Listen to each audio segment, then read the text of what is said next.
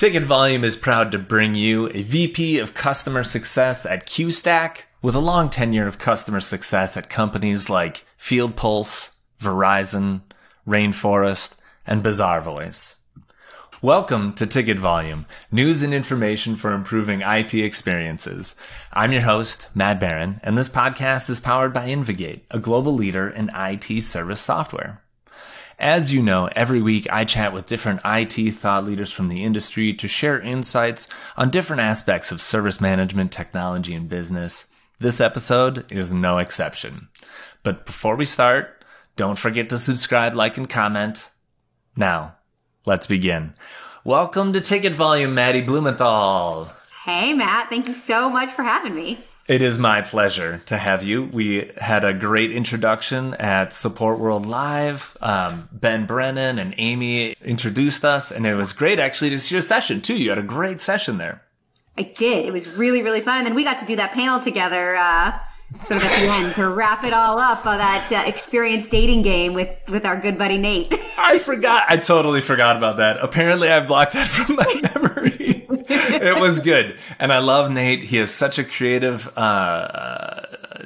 brain to talk about CX initiatives. Well, it's nice because he, when it comes to experience, right? Like he is the full stop, the full show, right? I mean, he shows up in that suit with the hat and the whole, he is a face you will not forget. And you're part of the experience, right? Yeah, and his panels are no different. And that's a good reminder. I got to get him on the podcast. So thank you. Definitely should. I've been trying to get him on the HDI live stream too. So he's a hot commodity. He moves around quite a bit. You got to get him to sit still though. That's the hard part. So you work at QSTAC, which is quickly becoming really popular amongst service providers and support providers as a good measure for support transactions. What is QSTAC and why is it becoming so popular? Awesome question. So QSTAC measures the experience, but doesn't necessarily measure experience from, how do we feel like we're doing? It measures how that experience is landing. What is the perception of that experience on the other side of the keyboard? So we break down experience into 5 key dimensions. And to me, this is kind of the 5 key dimensions of any experience you go through. These are all the inputs that we're sort of analyzing as we interact with other humans. And those 5 dimensions are quality, speed, technical knowledge, approachability, and communication. And so again, the differentiator between what QSTAC measures is it's not how we feel the experience is going. It's how do you feel the experience went. And so that's our main focus and how we're really helping IT teams form a strategy around their customer, who are the employees. Okay. And so do you think that's why it's becoming popular? Because it is outside in specifically? 100%. I think there are so many inputs out there, and IT has done a great job of sort of gathering information, right? There are SLAs, there's first call resolution. There's so much data that lives within IT. But when you're interacting with humans and you're supporting the employee or your customer, right? Similar to customer success, there is always a human, just because you think the data paints a picture, until I ask, hey, the data is saying this, does that line up to how you're feeling? You really don't know for sure. And so that's really why why I joined QSTAC, because the parallels between how customer success came to be and that shift that's happening in IT right now, especially post-COVID, it's really interesting, how those parallels are so closely aligned. Yeah, I agree. And I'm going to put you on the spot here because I'm a metric hater. I hate all metrics. And I think, you kind of, every time you're gathering information and putting it on a scale, you kind of got to be tongue in cheek with it. Listen, this isn't 100% accuracy. If we wanted true accuracy, we would literally be reading our customer's diary, and there's no way you can actually grok that kind of data. Exactly. So what do you tell people when they say things like quality is subjective, speed is subjective? How do you approach that conversation with your customers? That's the point. And that's what's really beautiful about it, right? Is that each human that you're interacting with is going to interpret what quality means to them differently, what speed means to them differently. And so by asking them, hey, what does quality mean to you and how are we delivering on that? Then you're able to take each of these individual inputs and you'll notice all the themes that start to uncover, and you'll learn a bunch of information that you didn't know. And that is far more interesting than what you already know, right? Because you know what you know. So I'm going to ask a very specific question. Is QSTAC, do you look at it on a per person basis, or do you look at it all together as one like summary? Like all of your quality ratings add up to this and your average is 7.2. So we look at it as the total average, right? So Okay. we'll measure each of the 5 dimensions. You'll get a dimension score, and then you'll also get the overall score based sort of your overall QSTAC number. But you'll have access to all that data. So you can then say, you know what? Quality seems to be a problem. We got a really low quality score. And you can drill down in and say, okay, now I can read all the individual feedback as to why quality is, why we got that score. Okay. And while we keep, for me, this is sort of our, thoughts on surveys is that they should be anonymous, because that's where you're going to get the most honest truth, is if you can't trace it back to me giving you negative feedback. You can still, we do a little bit of segmentation around, you can ask what office they're located in, if they're in sales versus marketing versus engineering. And having those little pieces of segmentation can really help you then identify where your problem areas are. And again, take away major themes and trends to then go build sort of scalable strategy. Okay. So is that what you would advise clients to do? So they get their QSTAC score and they see, quality is down or speed is down, and you interpret that, you look at the numbers, you see, okay, this building is getting lower speed, lower quality ratings consistently. You go to that building and then you interview people? You ask.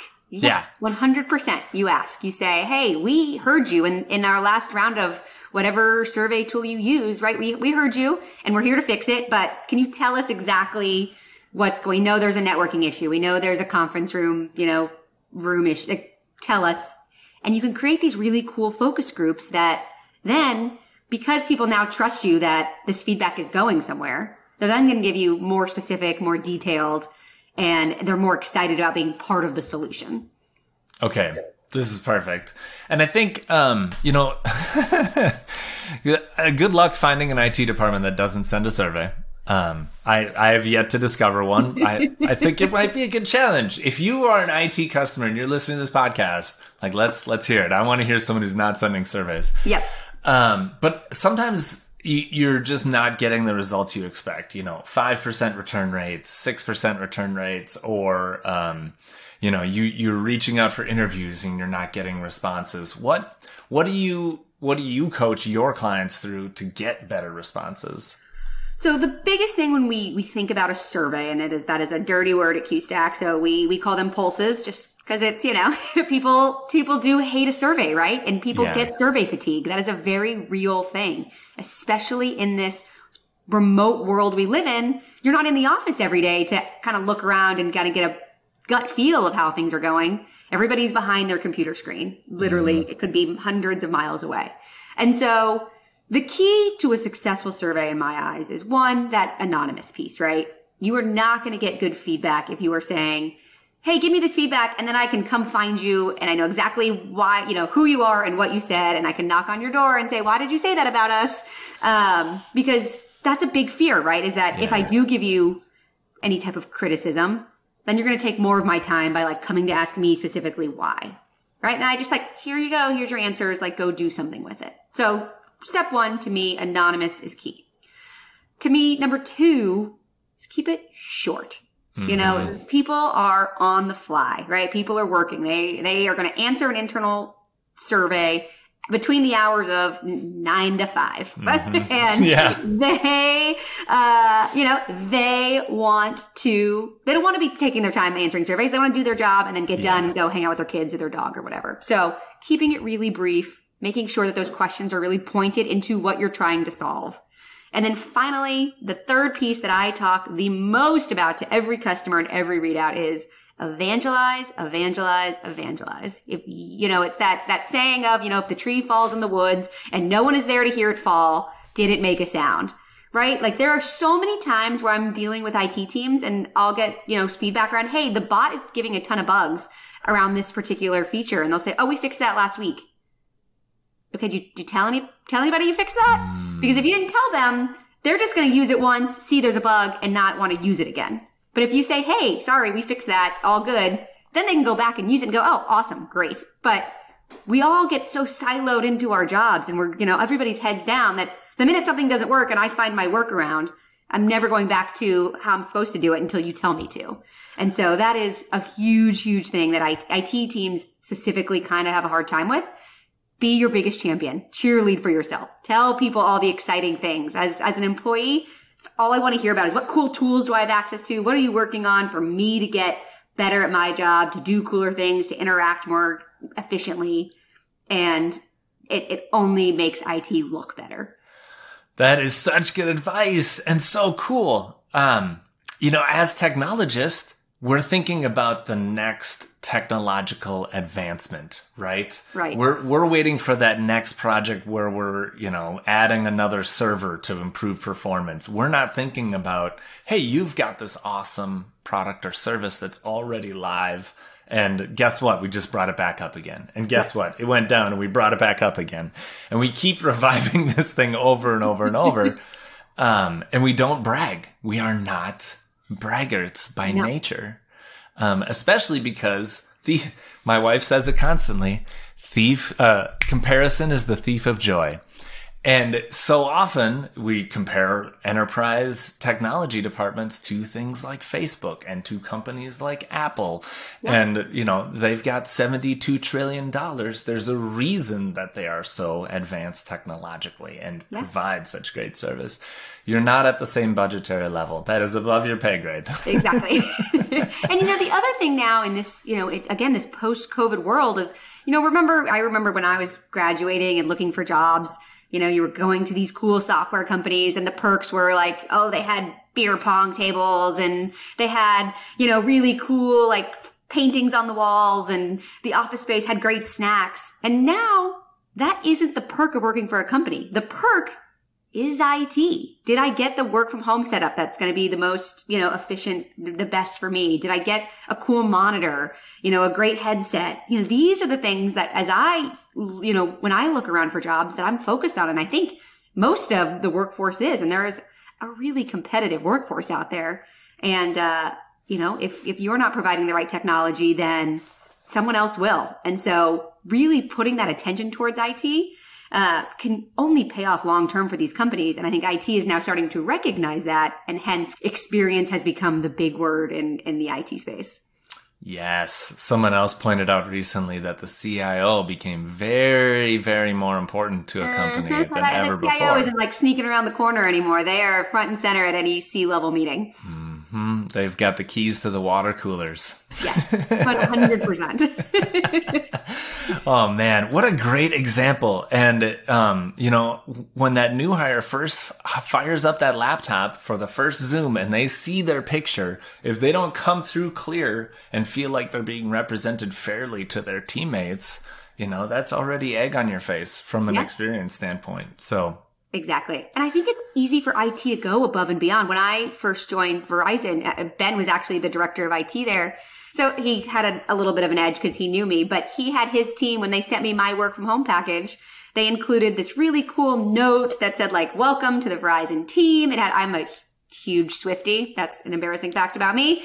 And he had put this blown up picture of Taylor Swift in the box. I mean, they really made me feel at a company like Verizon that is, how many thousand employees, I felt really special in that moment. I was like, God, I'm really excited to start my first day. And all it took was IT just going a little bit out of their way to provide that excellent experience. I love it. That's fantastic. Because I think employers do stock their candidates. It's pretty well known that 99% of HR people will actually go look at your LinkedIn profile before you get started.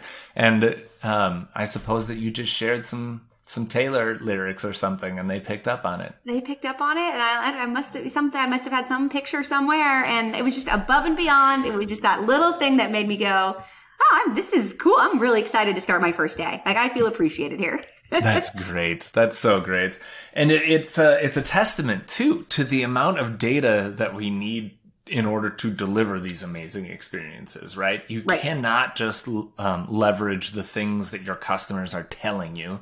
You also need to go out and seek it.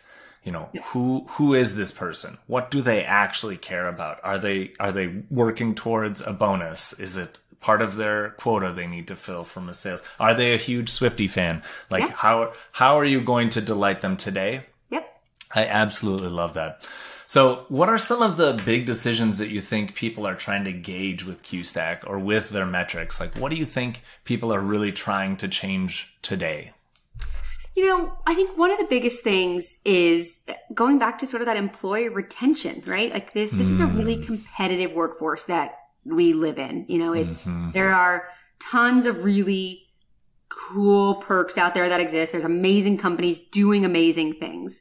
And again, you want to go to a company where you are going to feel like you are set up to be the most successful. And you're going to stay at the company where you feel like people are listening and where you're heard and you're not just another cog in the wheel, So I think that is why IT, to your point about the CIO sort of being the most important person in the boardroom, that's why. Because if you aren't meeting the needs, work-wise of your employee base, there is 1,000 other people they can jump ship to.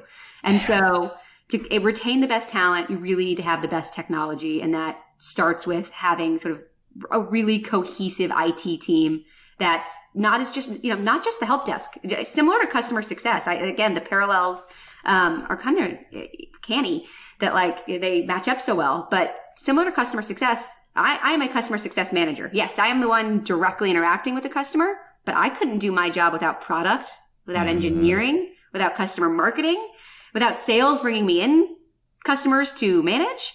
And IT is the same way. The help desk is the front line. They're there interacting, but they are not going to be successful at their jobs if they don't have an awesome internal team, internal tools team, a BI team, whoever is operating in the back infrastructure. And so when IT sort of all pulls together in this really nice sort of cohesive bubble and all of the different engines are kind of, going in the same direction, it really makes a huge difference in how the business itself operates. Dang, dude, that's a good point. I just want to pause here because this is actually a huge point that when things are going smoothly, the employee experience is going smoothly. Like we forget that part. I also wonder how much an IT budget must have had to expand for end user computing devices. Yeah. Like we used, no offense to my former employers, but we had terrible screens at work, 24-inch, 19:6 resolution or ratio. Yeah. And now we have these huge, high quality, sprawling desktops, and the webcams are all high def 1080p, and I've got some crazy lights in here to make me look good. You and me both. Yeah. And so it's like, I can't imagine how much they must have to pay per individual instead of it being like $1,000 for this laptop that it used to be. And, maybe they'd get a docking station, a monitor for another couple hundred. Now it's blossomed to be like maybe $3,000-$4,000 each just for employee basics. Yes. So in order for your employees to be, with that importance of sort of mental health and feeling like you've got, the right ergonomic things to be able to stand, to sit, to, have the monitors so your eye level, et cetera. I mean, those are the perks, right? That is why you join a company, because you feel good about doing your job every day. Not only good mentally, but physically. And I think this all is tying back to IT. And this is now sort of their whole world is sort of all these new inputs being put in. And to their credit, this is new. Like, this is a shift and it's going to take some time, but let's get there. It's getting there. Let's do it. Yeah. We're on a mission. So when you look at like every service experience, like most IT shops, it's a very similar experience. Do you see one common thing that every service desk should change in their experience that's like glaring, blaring, everyone should pay attention to and focus and maybe reconsider how they're doing that one thing? Biggest thing where I see across the board, every customer is onboarding. The onboarding experience is crucial because that sets the tone. And it's the little things like I just mentioned that, I got my welcome box and it had that picture of Taylor Swift. That is above and beyond. But just having the right equipment, the day I start, having the right equipment that's loaded with the tools that I need to do my job on day one. And then on top of that, really having a really clear documented process of how to get in touch with IT. Because I'm drinking out of a fire hose day one. I'm not going to remember almost, there are very few details are going to actually resonate with all the trainings and onboarding day, HR, et cetera. But if I know, if I have a clear intranet or a one-page document that they say, just don't lose this, or here's access to this, and whatever you need, you can reference this guide. That already is one less thing I have to internally panic about of who do I Slack to get help here? I have to ask a coworker and I'm kind of embarrassed because I should remember. And then I just end up Googling it and then I just never end up going to IT. And that sort of sets the tone of I'm just going to avoid it. And so if you set the right expectation of we are here to make you successful. We are employee success. Here's how you get in touch with us. Here are the different channels. Here's how you escalate. We know this is going to be a rough 4 weeks while you ramp in, but at least you at least have the path to getting help. That's fantastic. Well, you heard it here first. If your strategy doesn't include a great onboarding experience, boy, should it ever. Yes. So, Maddie, where can people connect with you and learn more? Oh, absolutely. So please do not hesitate to reach out to me on LinkedIn. My name is Maddie Blumenthal. I love to chat about all things experience. Or if you're interested, come to QSTAC.com. You can get a hold of me there, and I would love to chat with you about all things experience. Awesome. Thank you for joining us on Ticket Volume, Maddie. Thank you so much, Matt. We'll talk to you soon. And to our audience, thanks for listening to this episode. We've got a bunch more out there, so make sure to subscribe to receive an alert every time there's a new one. You can also submit a specific topic or guest like Maddie did. She said we should have Nate Brown on. We should totally have Nate Brown on. But you can do so by visiting us on Ticket Volume's LinkedIn page or just by DMing me. And remember, if you share or leave feedback, the algorithms will reward us for your interaction. This podcast is brought to you by Invigate, the all-in-one IT service and asset management system that helps organizations with world-class IT support. If you're looking for a solution to build your help desk without implementations that are years long with lots of consternation, you'll love Invigate. In fact, IT teams from NASA, Toyota, and McDonald's use Invigate to manage requests, automate workflows, and centralize inventory data so they can focus on delivering better service. Thanks for hitting play, and I'll see you around the way.